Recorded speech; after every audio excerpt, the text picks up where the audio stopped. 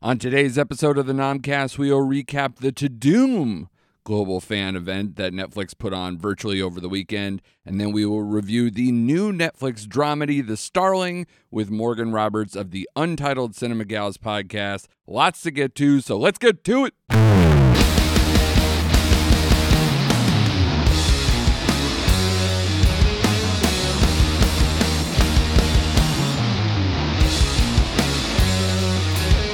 Hello, and welcome to the Nomcast, the Netflix original movie podcast. I am your host, Andrew Morgan. You can follow the show at NomcastPod on Twitter and Instagram, and you can check us out on the web at nomcastpod.com. All right, what's going on? Hope everybody is happy and healthy out there. If you're a Netflix subscriber, you got to be at least a little happy right now because we've been bombarded lately with new movies, new shows, new trailers, new season or sequel announcements to some very popular titles, all since we recorded just last week. And a big chunk of those trailers, clips, and updates all came out of TUDUM, the global fan event that Netflix did virtually on YouTube on Saturday. And before we get to all the content that came out from the event, I kind of want to talk about the event itself for a few minutes because this is kind of a new thing for Netflix. And it's this type of effort that partners with something I've been talking about a lot on this show, and that is the narrative around Netflix fandom and the conversations and legacy around some of their more popular projects. I've always felt that they could do more to try to fan the flames of fandom by doing more events and merch and more tactile experiences that are more associated with their current competition, namely Disney and Warner HBO Max, who have tons of established IP like Marvel, DC, and Star Wars, who get big bumps every year from Comic-Cons, theme parks, gamer cons, and any other kind of fan-oriented or fan-organized events. And Netflix right now doesn't have that kind of structure or that kind of support from communities or businesses like that. So, enter TUDUM. The name, yeah. It's already a problem and a source of mockery around the podcast and press circles. But let's put that aside for a second and focus on what it was and how it works as a fan event. All right. This was a 3-hour virtual event that had a new host every hour and a new show or movie they would discuss every few minutes. Went rapid fire. Now, did they organize these hours around the type of content, like putting movies in hour 1, scripted series in hour 2, and reality programming in hour 3? No, they did not. Did they do it by country, as it was a global event and had, stuff that they were highlighting from all different types of countries and languages and any of that? No, they didn't. Did they do it by popularity and put the strongest titles up front and the lesser titles at the end or vice versa? No. This was 3 hours of a seemingly random order of updates ranging in various levels of popularity, pinging all over the globe with long stretches of programming in various languages, and it was hard to tell how long it would be until my favorite or most anticipated show or movie was going to be highlighted. And if I'm sitting there and I'm anticipating a new trailer for, say, Army of Thieves, is that in hour 1, 2, or 3? I don't know. Like if I'm sitting there and it's like, oh, Stranger Things, I'm craving for it because it hasn't come. When does the clips for that come? I don't know. And I think that type of confusion and lack of knowledge or patience really kind of hurt the numbers, because when it first started, it got up around 60,000 viewers. And again, that's just YouTube US. They had it, set up in multiple spots. So 60,000 in that one. I'm not going to kill them for any numbers, but just to show you, by hour 3, it was down in the low 20,000s. So I definitely think that they could have organized this a bit better, keep people on the hook, or at least know when people want to tune in. I'm also curious about the content side from the fan perspective. Like, is this what fans wanted? Like a few minutes with their favorite star in front of a green screen introducing trailers, clips, and behind the scenes footage. I'm sure that's part of it, for sure. Like, they definitely want the content. I'll be talking about my favorite ones soon enough. But I think fans truly want a version of what this event was last year. They did this same style event in person in, I believe, South America, with a Comic-Con style format of panels, pop-up interactive displays for certain shows, and a bunch of other fan-oriented stuff that makes them feel like they are truly connecting with their favorite Netflix projects. Will this be an in-person event here in the States or in multiple locations all over the world this time next year, provided we don't continue to have a global health crisis? I think that would be cool if it was. That would be a serious step in the right direction for making a greater connection with their fans. Just kind of their own personal Comic-Con and make this kind of lavish event thing. That would be awesome. And do it in multiple countries. Maybe take it on the road. I don't know. I mean, with the internet, once you do it once, you'd have to spread the content out. But that would be interesting. But flawed or not, TUDUM happened. And it provided us with a bunch of new movie happenings to talk about. So let's get to some of the highlights.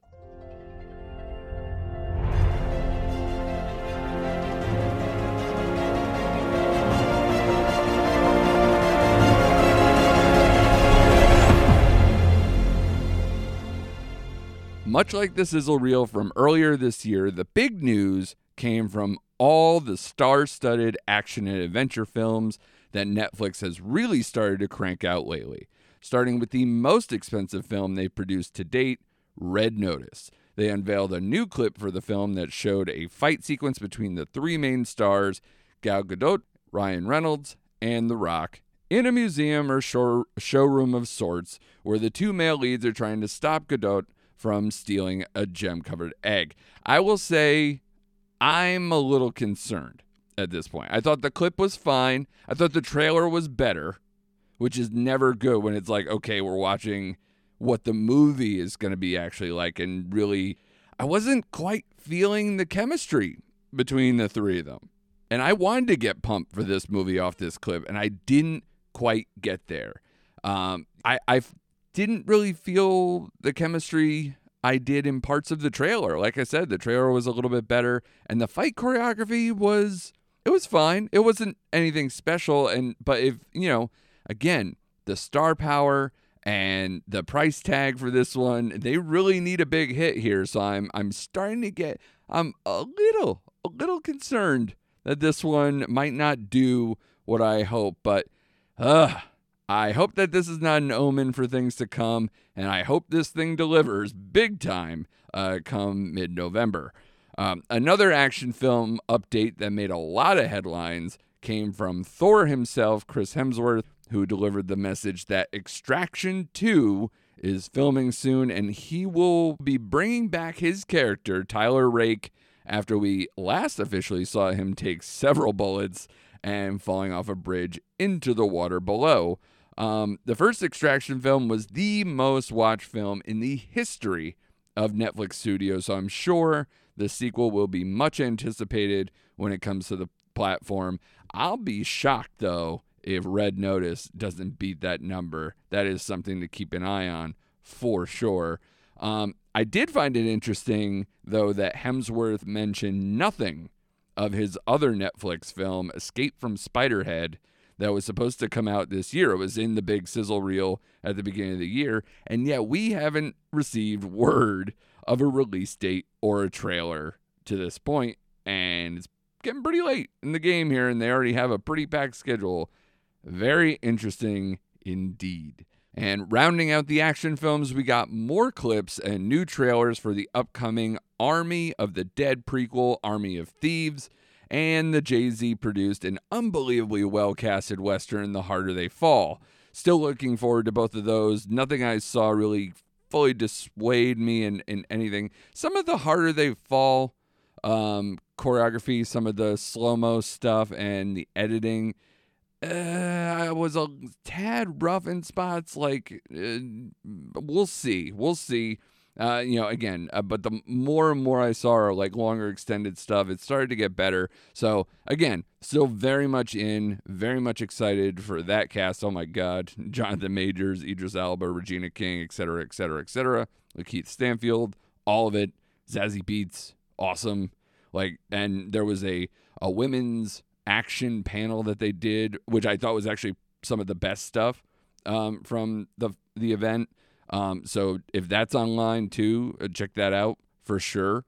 And then Millie Bobby Brown graced the stage and let us know that Enola Holmes 2 is starting production this week. So hopefully we will see that one around this time next year, I would hope. I quite enjoyed the first one, and it is a top 10 all-time views film for Netflix. So it was a very simple green light for them to do the sequel. Seems like a lot of people are coming back for the second one. They talked to two of the other main stars from that as well. So you're basically getting the full package right back. Who knows about Helena Bonham Carter, obviously being the mother who's kind of like in secret right now. But we'll see. We'll see where the action lies with that one, but I am very much anticipating that one, and I don't think I'm alone there. Besides the action films, a couple award season hopefuls also got a couple updates. We were treated to a behind-the-scenes look at Bruised, which is directed by and starring Oscar winner Halle Berry. Lots of shots of her in the octagon, fighting in MMA matches, and showing her behind the camera for the first time, as this is her directorial debut. And then we got a new clip from the new Adam McKay film, Don't Look Up, a movie we've talked about to death that we are super excited. It seems to be one of the top films that Netflix is trying to go for an award season this year. And the clip showed us Leonardo DiCaprio and Jennifer Lawrence's scientist characters delivering the information to the president, played by Meryl Streep, that a comet is going to hit Earth and cause massive devastation.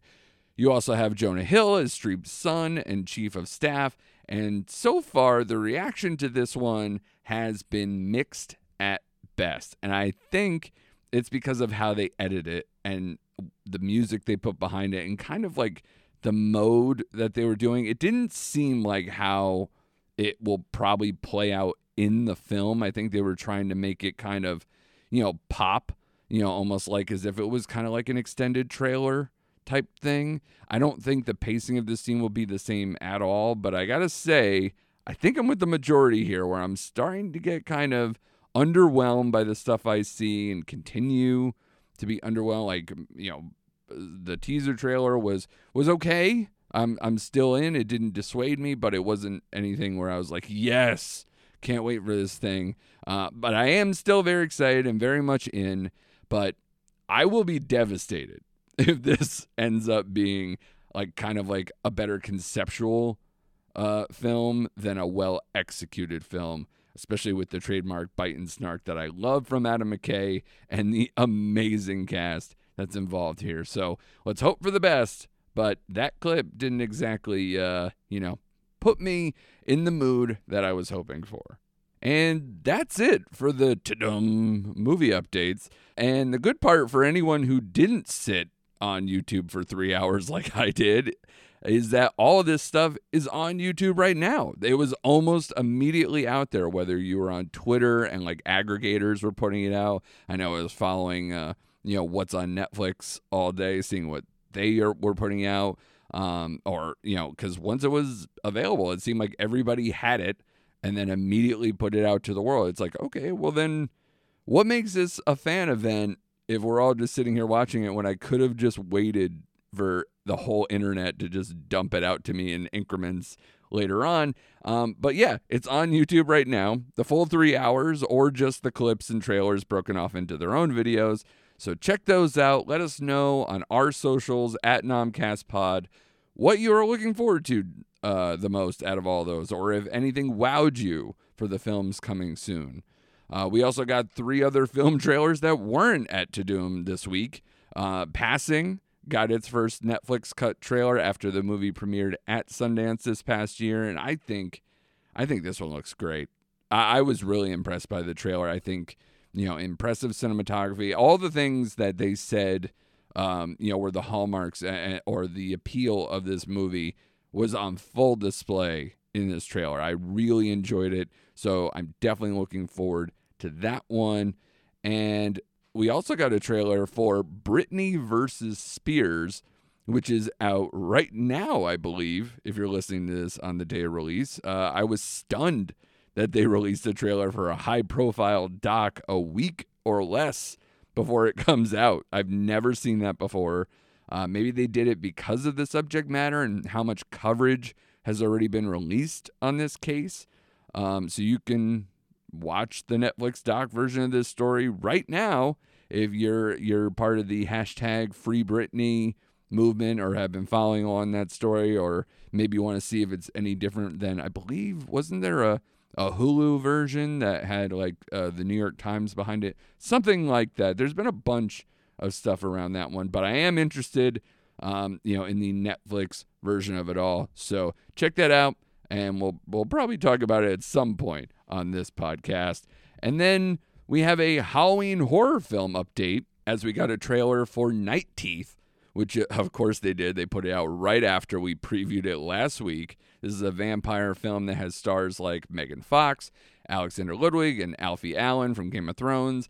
And I think it looks pretty fun. Doesn't take itself too seriously. It's one of the things that we hoped for when we were talking about it. We don't get to see a lot of those stars I mentioned in the trailer, as they're a more supporting cast in this one. You get little glimpses of them here and there, but is still definitely on the watch list and something that we'll cover as October rolls along. That movie comes out on the 20th of October. And speaking of Halloween horror films, another one of the horror films we previewed, No One Gets Out Alive, comes out today if you are listening to this on the day of release. I have seen this film. I was able to get an early look at that from Netflix. Thank you to them for that. And I think I'm still processing the ending of this film. It takes a wild third act turn that is worth seeing just for that conversation with other people. It definitely has some good scares along the way and is definitely worth watching. Like I said, though, I'm still kind of processing how this one landed. We will do a full breakdown of that one coming soon after a couple of the big horror films come out. We'll probably end up doing like that one and the Sean Levy produced one. There's Someone Inside Your House coming up in probably a couple weeks after we do The Guilty for sure next week. So a lot of stuff coming out, man. I'm very excited, but we'll absolutely do a full breakdown of that one coming soon. And speaking of reviews, after this quick break, I brought on film critic and podcaster Morgan Roberts of the Untitled Cinema Gals podcast to help me break down the new dramedy, The Starling, which centers around a couple played by Melissa McCarthy and Chris O'Dowd, who attempt to put the pieces of their lives back together after a tragic loss, but are met with mental and physical hurdles that include a battle with a starling bird that torments McCarthy's character at her home. It was a great talk with Morgan, and I hope you stick around after this word from our friends at Forgotten Entertainment. Attention, culture consumers. Join me, the Queen of Queries, Sarah O'Connor, and my band of nerdy knights, Colleen McMillan, Flo Siegel, and Anders Drew, on Bohemian Geek Studies, where we take extremely dorky dives into our favorite fandoms, especially that Star Wars galaxy far, far away. Listen each week as we examine the stories that mean so much to us. Bohemian Geek Studies is available wherever you get your podcasts and is proudly part of the Forgotten Entertainment family.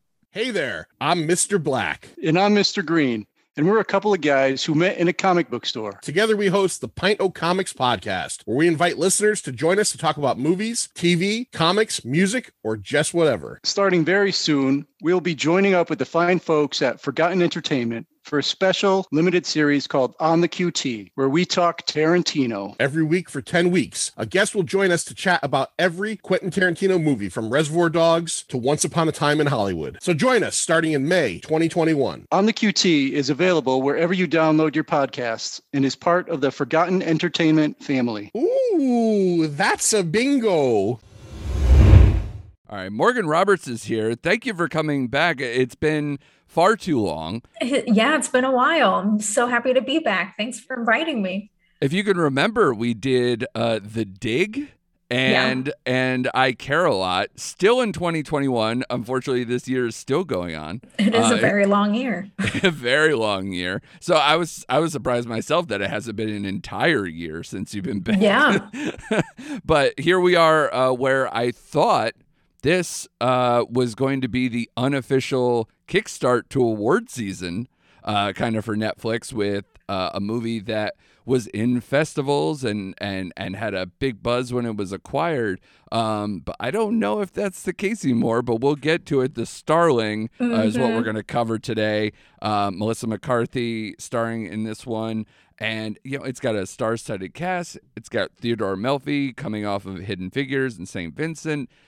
And it did go to the Toronto International Film Festival, but I started to get, it's like a horror movie when you're waiting for like other people's opinions on things and then not seeing the film. It's like, oh, which version of this am I going to get? It's such a coin flip, like you know, because I was talking to you off air about Theodore Melfi, like his films are kind of saccharine anyway, so a lot of the buzz about this one was that, you know, it could be a little, you know, heavy-handed, you know, a little melodramatic. So I'm like, yeah, that's kind of what he does. So, you know, I was like, this can go either way. But you're a person who saw Hidden Figures. Like, what did you feel about that film that maybe was the primer going into this one?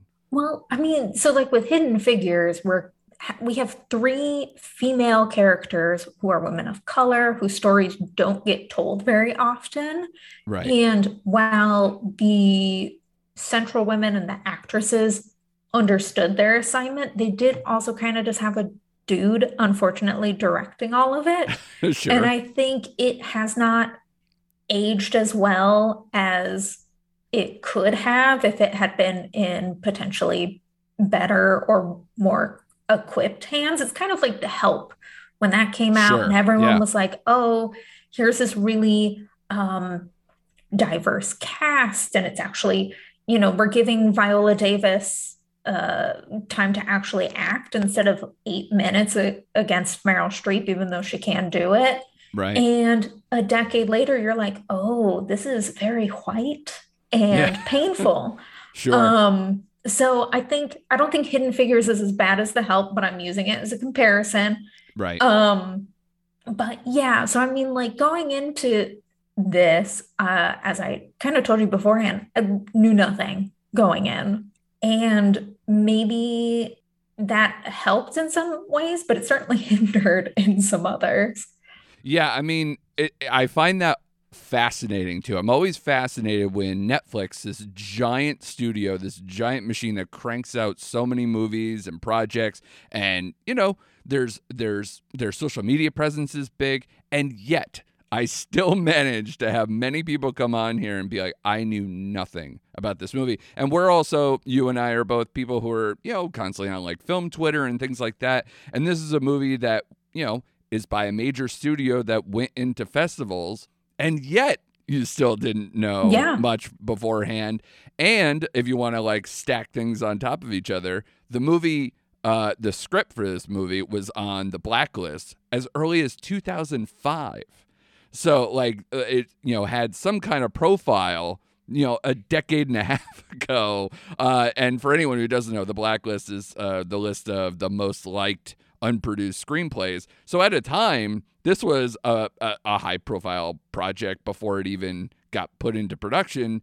Then Netflix acquires this for $20 million at auction based on the script and a 4-minute promo reel, which is, at the time, a lot of the articles were saying, this is how desperate the studios are. But this is also based, Netflix also got so much money from the people staying home during the pandemic, just constantly adding subscribers and everything else, that they were just like, yeah, we need to keep this show going. So they got desperate enough to put 20 mil on this one. And it makes sense because McCarthy's kind of a person who they touted this year. They're going to try to keep that going too, because she had Thunder Force. If everybody forgot about that film, I don't blame them.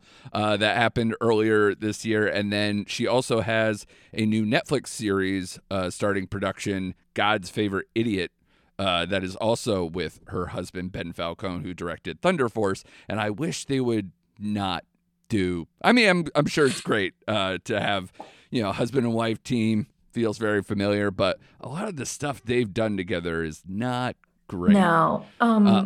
Yeah, we had a Cinema Gals episode where we talked about Melissa McCarthy and Paul Feig, and if they could only work together, totally. That's great.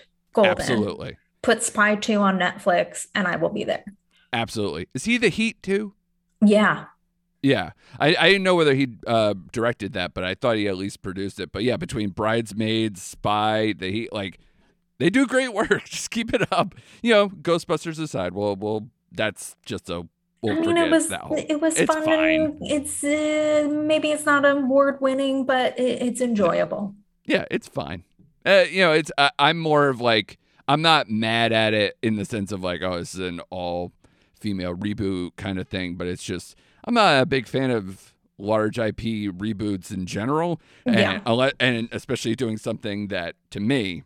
Ghostbusters is one of my favorite movies, from my childhood and still going on into adulthood. So, that was a touchier one. You got to really bring something if you're going to make me feel better. And a song with Fall Out Boy is not going to do it. So, but moving back into the Starling, it's one of those things where I did see this was going to Toronto. When we did kind of our State of the Union episode for this year, kind of seeing what maybe might be the awards films. And even up until recently, we, me and also Mike from Mike and Oscar kind of went over maybe what the pecking order of certain films going into award season was. This was on the list. And we thought I watched the trailer for this movie and I was weeping.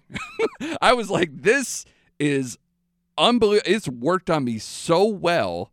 And I think a lot of people responded either to the trailer or just, now that it's on Netflix, a lot of people, saw what, was going on, a kind of a dramedy with Melissa McCarthy and Kevin Kline, who a lot of people like, including myself.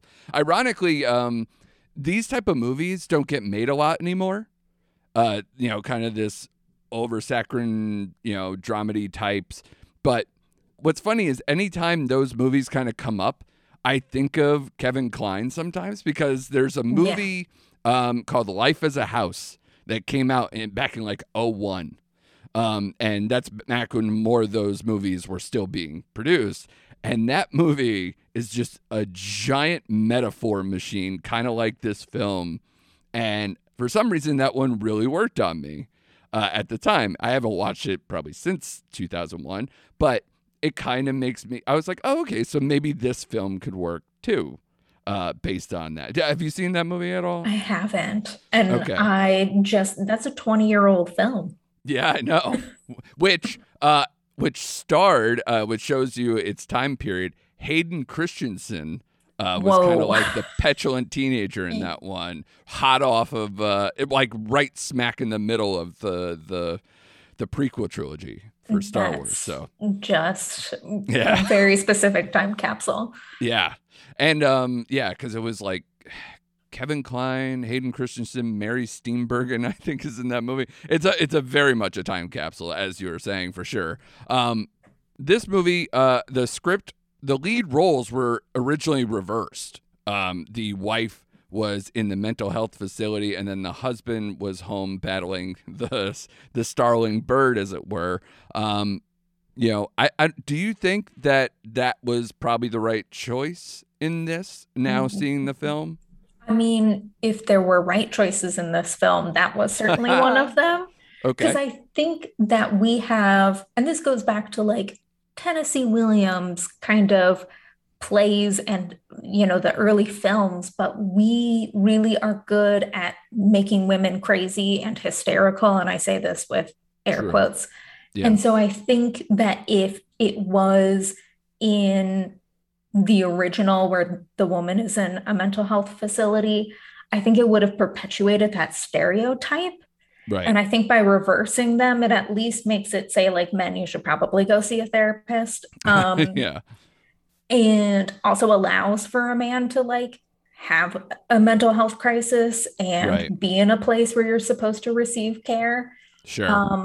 And then it also then is like a gender role reverse too, where a woman is at home and having to be the stable one and having to, be the breadwinner so that their partner can go through this treatment. So, I mean, that's pretty revolutionary still, but Sure. it might be one of the few things that work.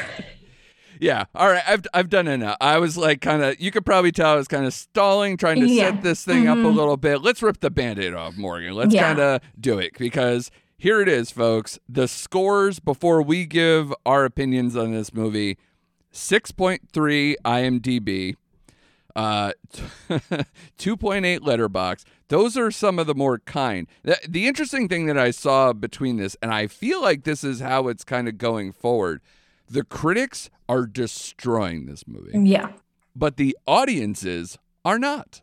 So, and I wonder if it's kind of like a level of expectations on people who had maybe expectations versus people who are just tuning in on. Because here's where I see it. So 32 Metascore, god awful. 22% tomato meter, so those are the critical responses. Just they hate this thing. But a 6.3 IMDb, a 76% audience score on Rotten Tomatoes, and a 2.8 Letterboxd says general folks aren't that mad at this movie. Like, it's kind of still middling, just this was a fine enough effort. So do you find that surprising, or now that you've seen it, or no? Well, as someone whose villain origin story is that Practical Magic has a 22% on Rotten Tomato, Right. that kind of hurts. That they are at the same level for critics. Sure. But I mean, it kind of makes sense. A general audience who isn't going to sit there and determine whether or not this has Oscar contention and will help, propel a film or an actor into Oscar season. Did I escape for an hour and 44 minutes? Did I maybe laugh a few times? Did I maybe cry a few times? That's the barometer. And Sure. I think what this film, and to kind of bring it back to I Care a Lot, which we talked about. Yeah. It's one of those films that tries to tackle too many things, and audiences are a little bit more forgiving of that because they're like, as long as there's something that I liked in it, right, then I can at least stay in it. Where I think a critic is going to look at it as, are all of these pieces coming together? Does it all make sense? Is it cohesive? And if it's not, then I'm going to sit there and be super mad about it. Sure. Yeah, a muddled mess can pass, an audience test a little bit better than maybe the two of us. We'll see in a minute. But I will say that not only are the scores doing well, but right now, because we were recording this on a Monday night, this is the #1 movie on Netflix and #2 overall, where you would not believe that this is outpacing Midnight Mass, Mike Flanagan's new miniseries that I see people covering everywhere, and it's beating that right now. And I find that wild because we're about heading into October. Flanagan's miniseries are legendary on Netflix, and it is only losing to the absolute bananas Squid Game. I don't even know if you're familiar with Squid Game. Have you seen? I have not seen Squid Game. It is a kind of like a Korean kind of Hunger Games-ish type series of competition and death and all the weird things you could possibly think would happen is #1 on Netflix, which speaks a lot to Netflix right now. I mean, yeah, it kind of unfortunately also tracks. Yes. So let's bring it to the people, Morgan. Let's tell me your initial reactions after finishing this film. So I think the fact that it took me 3 sittings to actually finish the film Ooh. says something, because I have been able to sit still in many a film. And this one, every so often, I was like, I'm too bored. I just turned it off. Right. So that is the kindest thing I can say about it, is that I did at least finish it. Sure. But it was not an easy thing for me to finish. Yeah, I was searching for answers a little bit with this one, and I thought, like, if I gave it a second watch, which I know a lot of people are not going to do, but I didn't go through a full second watch. But what I did do is I started to watch, because when I first watched the film, I felt like the movie got better as it went along, but was not good enough for me to be still like recommending this film at all. And one of the things, when I did search for answers, I did 2 things. One, I watched St. Vincent, which is an older Theodore Amalfi film with Bill Murray and Melissa McCarthy and Chris O'Dowd. So some familiar people who are in this film. And, you're seeing a lot better work in St. Vincent, even though, admittedly, that movie also starts out slow with kind of some hokiness and dad joke corniness and a little bit of like over the top characterization that you kind of have to just go, woof, is this going to be how it is the whole time? And thank goodness there is more heart and more character development, and it's fucking Bill Murray. Like, so you can't mess with that. But I mean, there are definitely better relationship building and no birds, weirdly enough, in St. Vincent. And by the end of that film, I was straight up like in tears. That it actually gets to the heart of the matter. This one, I will say, I might have even mentioned this to you when we talked about The Dig. Being in quarantine and being more in isolation over these last 18 months, definitely way easier to, weep at a movie. And if you're doing a movie where you're talking a massive loss, and I'm a parent, and that it's like a parent's worst nightmare for this, on top of the fact that I, really like these characters, and, some of these people are really good at landing the dramedy roles like a Kevin Kline. And yet I still did not. I barely shed a tear in this movie, and there's a lot you could, and yet I did not. Instead, there are a lot of eye-rolling induced dad joke stuff in this one too, but way more throughout. And I felt actually quite bad for McCarthy here, because she's the character that's more wrapped in cliche than a lot of the plot lines that come through. Especially with literally the Starling. Like, this movie is a metaphor machine, like I was kind of mentioning up top, where it's like, you got, the garden. You got the actual Starling itself. You got so many things here that it's just relentless. The broken wing, nursing something back to health after losing a child. Even how the mating habits of the bird goes. Like, the therapist turned veterinarian. Like, how much do we need? Where you were saying that a lot of things going on all at once, but this one, it was a lot of things, but it was all kind of feeding into the how we recover from loss, kind of the shrapnel of that all together. But it was so heavy-handed and so obvious and borderline just, tear your hair out at times. Yeah, it kind of is like they were trying to spoon feed the message over and over and over again. And like by the end, it was like, no more. I can't. Like, I can sit through 10 hours of Law and Order SVU where Ice-T literally tells me the plot. Yes. But this, it was just to the point where was like, I get it. I get it. Yeah. Grief is awful. This is a horrible thing. You have to survive it. Well, I mean, how many birds are there? There were multiple Yeah. birds and they were all CGI. Yes. How many times do we have to see Chris O'Dowd be relentlessly depressed to the point where it's like he's been in a hospital for a year? Yeah. Like, there's no hospital that's like, yeah, we're going to keep you here over and over and over again. Your insurance sure as heck is not going to let you stay there for a Yeah. year without going home and having to be readmitted. So Yeah. it just is. And then again, her having to do like all these hokey things with a bird wearing a freaking football helmet and, Yeah. you know, going to her place of work, which I'm sorry, Timothy Oliphant is in this film for like 10 seconds. Like, put him in more. I would have liked more Timothy Oliphant and less Bird. Yeah, if you want to talk about wasted characters, Timothy Oliphant and Daveed Diggs are both in this movie, and you're kind of just like, why?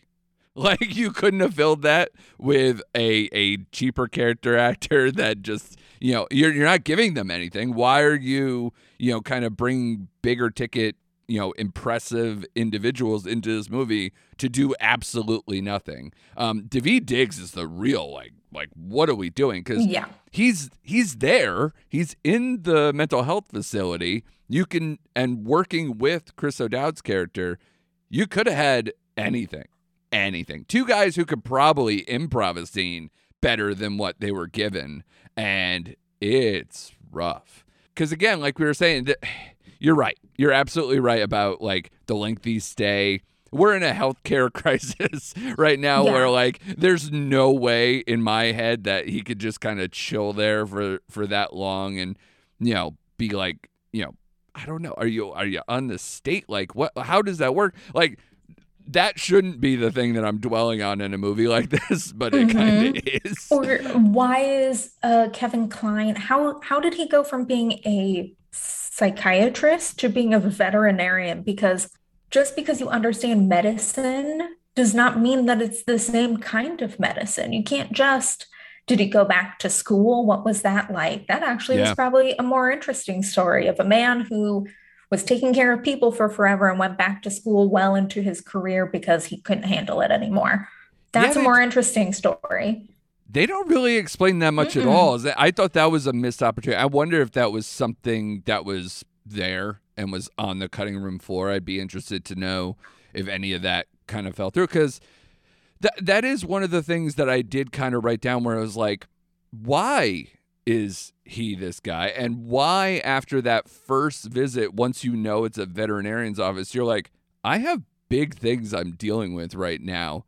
I'm leaving. Like the minute, like she kind of tries a little bit to leave, but like, I'm probably leaving anyway. Even when he was like, yeah, come on back, I'd be like, no, I'm done. Like, why am I here? There are probably a litany, like a huge amount of opportunities for other therapists and other people that they could do. Get one more recommendation, just one.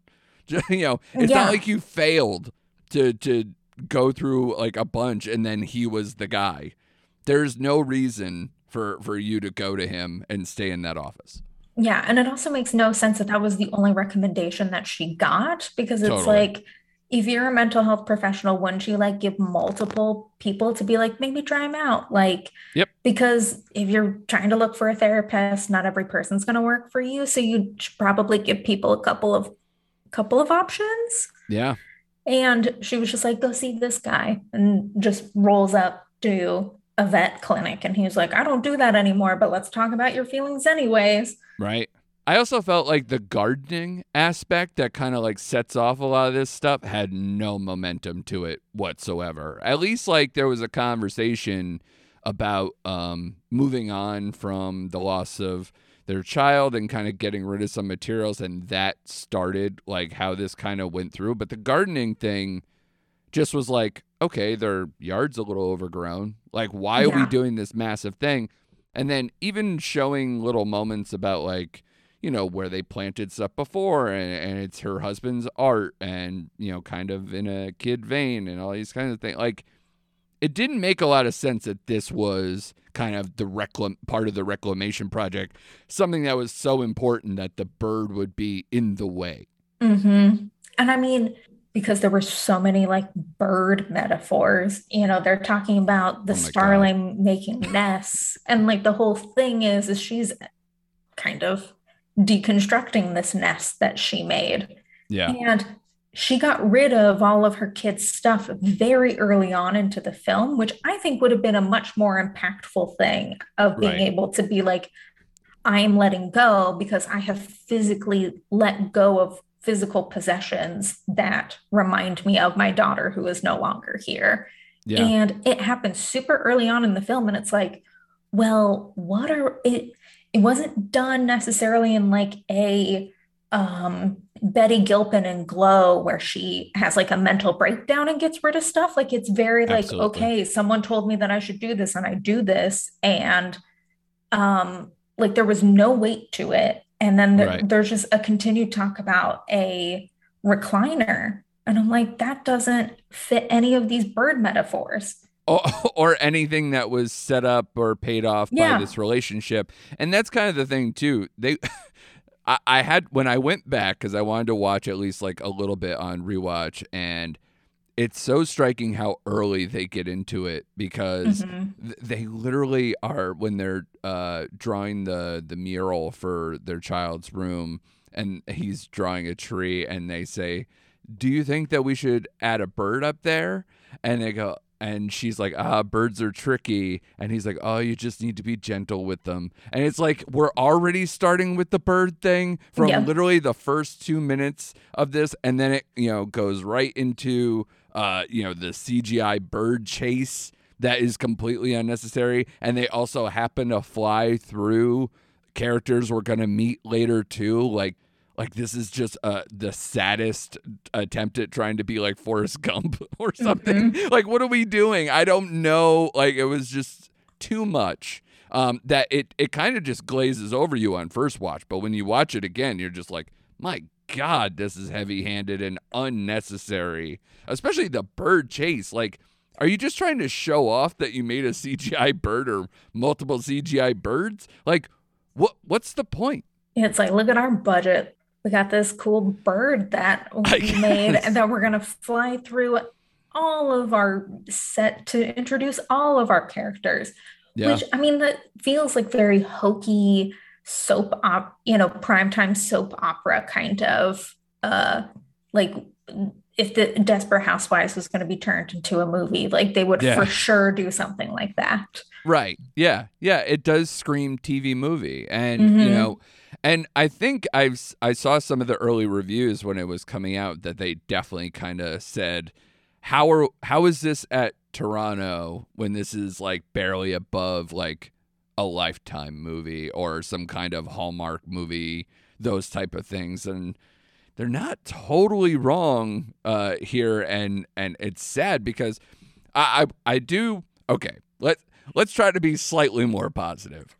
I will start with what I actually liked about the movie, because I feel like we're just kind of, ripping it apart a little bit here, probably for good reason. But I enjoyed Chris O'Dowd and I enjoyed his storyline enough because he has real pain and real moments of kind of like true feelings and actual growth that is kind of chartable in a way. And some of the one big line that is right towards the end that I actually laughed was when he handed her the light switch cover. And he was like, he's going through all this like processing and trying to get through it and trying to apologize and do all this thing. He's like, so that makes up for everything, right? Like, I actually laughed at that because it's like, yeah, you just went through a year of a mental breakdown and not being around. And, obviously there's a reason why he's in the mental health facility. I'm not going to give every spoiler here, but, he's trying to make amends. And it's kind of like, I gave you a light switch cover without a hole in the center. Yep. I mean, Chris O'Dowd was fine. I think, not to get too negative, but I do think that the film is a little bit too long for everything that it's trying to tackle. Fine enough to where when he's on screen, I'm not like, oh, again.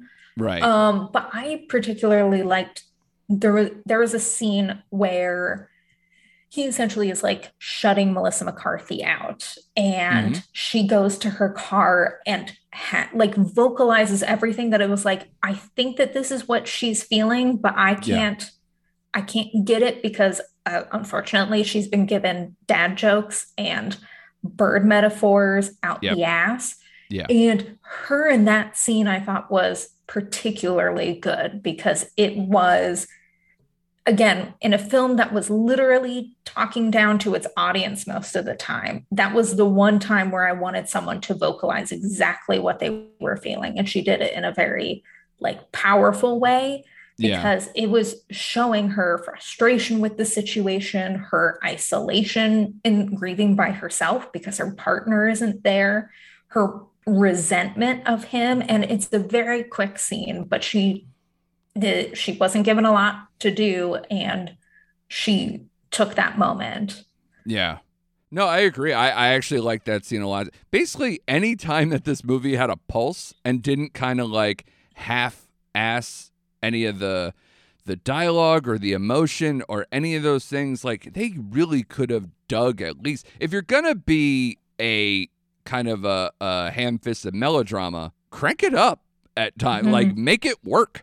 Like, because we're talking about very delicate subjects with dealing with loss and mental health and you know, moving on from horrific stuff. I mean, gosh, how am I feeling like this is like treading extremely lightly? And we're in the 2020s. When do we get to have it's actually very jarring now to see kind of a lighthearted, non-realistic version of mental health facilities and how things are cared and these type of things. Like, we shouldn't be, you know, thinking everything is cuckoo's nest, but we also shouldn't think that this is like cartoonish stereotypes and kind of that type of setting doesn't even seem accurate. Like, none of it seemed like they did homework here to make things lived in or authentic in any way. Yeah. I mean, and especially because like he is coming off of a very traumatic event.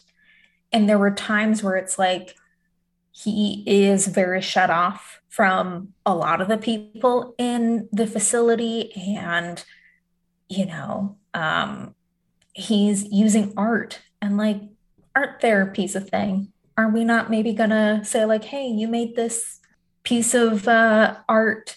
What does it mean to you? Yeah, like which is what I thought Daveed Diggs was gonna be. Yeah. And instead it's just like, oh, look at him make art, and we're not going to touch on anything that it has to represent or let this character show their grief through their art. They're just like making ceramics, and it's like, well, that's not what we need to be focusing on. Right. And again, like as you said, it's 2021. It's not that hard to talk to people about their mental health and find out what it's like to go into a hospital, go into a residential treatment facility, go into, you know, if you're a celebrity, go somewhere for exhaustion, which is term for something else. Sure. You know, there is so much more access, and it just still blows my mind that we can't talk about mental health in a real way or even find the humor in it. There's a show on not Netflix, so I'm not going to mention exactly what platform it's on, but it's called fine. So there's this show on Hulu called This Way Up that is a dramedy and talks about mental health, and it is one of the few shows that makes me very sad and a little weepy because I am shut off from most of my emotions, but also does a great job of being particularly funny because it it's a woman who went through a mental health crisis and she's coming out of the other side and finding the humor and being like, okay, yeah, I'm still kind of a train wreck because existence. And we had such a great opportunity here because you have people like Chris O'Dowd and Melissa McCarthy who have done a lot of comedy and have done some dramas / a little dramedy. And it just, we wasted so much potential there. Yeah. Can You Still Forgive Me gives her a lot of leeway. And I'm sure there's more examples I just can't think of off the top of my head. But like McCarthy has over the years, as a lot of comedic actors do over time, kind of like stretching their wings and actually showing very good range in terms of things where she keeps getting these opportunities. I just wish she would get some better projects sometimes. Yeah. And to your point about bringing up a TV show, the reason why a lot of these movies stop being made is because TV can do this better, or at least stretch out where you're seeing the growth in incremental ways, which is more kind of accurate to reality, right? In a lot of ways. It's kind of the zip through, it has to be a slice of life version rather than trying to show growth over long periods of time or especially multiple characters and multiple viewpoints. That gets very muddled and messy at times. I think, and again, to Melfi's credit, I think he did a lot better job with St. Vincent, where it has, a person who's gone through the ringer with being in, like Bill Murray's character, went to war, had his wife sick in a hospital that he's been visiting her for 8 years, and he doesn't have any money, and he's trying to just kind of run out the clock, and then gets reinvigorated with certain things in his life, while also Melissa McCarthy is the neighbor with a child, and he kind of gets invigorated by the child, and the Melissa McCarthy character is going through a divorce and trying to just show, kind of just someone trying to trudge through life and come out the other side in a different way. And that works. That worked enough. This one just doesn't work most of the time. And I think, and that's why I don't really understand why this was so popular of a script, because I think a lot of it's on the page. Like a movie like this, it's not like I got lost because the bird wasn't good enough. The all the metaphors, all the dialogue, all that's there on the page when you're reading it. So for this to be sold in such a way that it was instantly grabbed up for double-digit millions, that it shocks me at the end of the day. And I think that also kind of goes to, so I think one of the things that we as audiences struggle with is we become a little bit too critical when things just exist in a space and we have to meet it there. Yeah.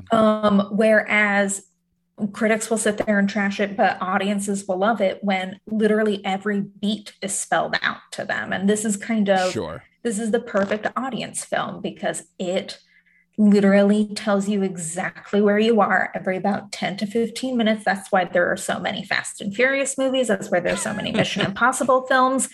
This is just the dramedy version of that because we like the not having to sit there and ruminate, okay, where exactly are we? I have to now empathize with this person instead of them telling me how I get to feel.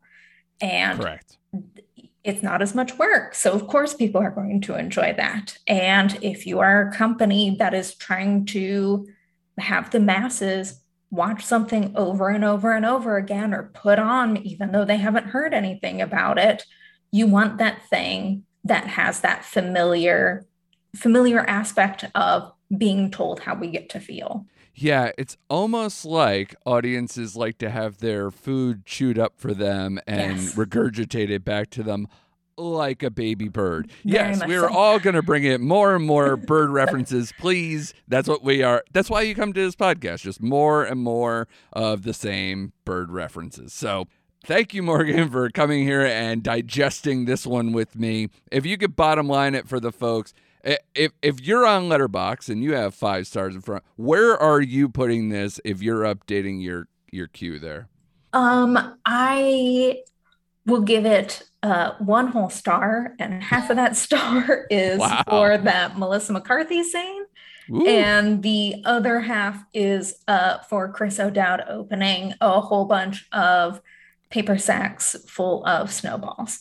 Yes. And making that scene work. Yeah, it's true. I was surprised that he didn't open like at least 1. Just give me 1. But yeah, I'm a little kinder maybe on this film than you. I'm somewhere like going back and forth between like 1.5 and 2. I was probably more of a 2. And then, like, I rewatched that opening scene, and I was just like, what are we doing here? We're just all wasting time. But I think the really killer part is that this movie I was ready to be like, is this going to be in the Netflix Big 3 award season films? Is this going to be something that, I mean, we haven't given Melissa McCarthy anything of real substance since Can You Ever Forgive Me? And it's like, was this going to be it? Nope, false start. Yeah, for sure. Absolutely. Yeah, it's tough. It's tough. But thank you so much for coming on and trudging through this with me. Apologies on behalf of I was going to watch it anyways. I'm glad I had a reason to do it.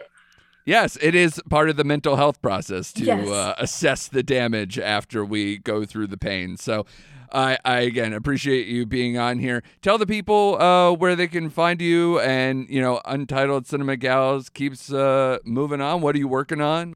So yeah, I have my podcast, Untitled Cinema Gals Project, which is you can find us on Twitter at Cinema Gals. Co-host that with my friend Chels, and we're just 2 Leos being super chaotic and occasionally actually talking about the films that we're covering. We did recently cover Alison Lohman films, which I almost ended up with Chris O'Dowd. I almost had a mental breakdown with that after watching Drag Me to Hell. So we are doing a few more mini episodes, doing some double features. So head on over there. Nice. Very good. I will take that advice. I hope everyone does the same. Anything else? Like, what are you looking forward to with award season as we're just, chatting here at the end? Like, what are you, I know we were talking, a little bit about Passing, which at least I'll put in the Netflix chime there, knowing that you have already seen the film. Yeah, so I'm really excited about seeing Passing again, because I'm hoping, because it premiered at Sundance in the middle of a pandemic, that hopefully people will behave and I can actually go see it in a theater. The cinematography is incredible. Tessa Thompson and Ruth Negga are amazing. So I can't wait for people to see that. And I think The Lost Daughter with Olivia Colman and Dakota Johnson and Jessie Buckley is coming out. And that is also a Netflix film. Super excited that Maggie Gyllenhaal is directing. Those are really those are my highlights right now. Yeah, it's your New Year's Eve plans right there. That is coming out December 31st, already premiered at Venice. We talked about that a bunch on this podcast, kind of seeing where that lands, because I didn't expect as much of the reaction, because, again, that was kind of like late ads in terms of the festival stuff and wasn't really on our radar back when the movie, when the movie year first started. I guess I say movie year as in like basically post Oscars, because now, the year we're still dealing with a lot in terms of the Oscar season from last year. So, but absolutely, Passing. We're in the middle of the black and white renaissance, black and white film renaissance, where we're talking. It's very apropos, obviously, for Passing, given the time period and metaphors be what they are, but. We got Belfast coming out of, Toronto's success, and, Come On, which also played there. So many black and white films, and I'm probably forgetting, and The Tragedy of Macbeth that just got a great response out of New York Film Festival. So that's 4, and I might be forgetting more. So, and that's just 4 that's going into, the end of the year awards conversation. So and who knows, beginning of the year, because of the extended Oscar season, again, what things will end up in the early part of 2022. Yeah, for sure. I mean, listen, maybe Marvel will have a black and white film by the time this is over. It's a very good medium to work with. So yeah, and there are, I think since Frances Ha in 2013, people dabble in it, but the fact that we have 4 films that are going to be widely released in like a 2-month span is kind of impressive. Yeah, and Netflix had 40-year-old version with it last year, so they're no, and Mank, of course. So hey, maybe it's becoming trendy. They kind of kicked it off a little bit with Roma a few years ago, and that's why Belfast is getting compared to that in some manner. Not as intense, but definitely more of a crowd pleaser with that one. But it's definitely becoming a trend again, and we'll see where that goes. But we would love to have you on. We did a couple of films that we thought were on the periphery, like that got some nominations some places, but not all over the place. But maybe as we get closer to the end of the year, we still have a few outstanding awards films. Unfortunately, this one, I believe, will not be one of those. No. But we'll have to check in again with you, Morgan. Absolutely. Thanks so much for having me again.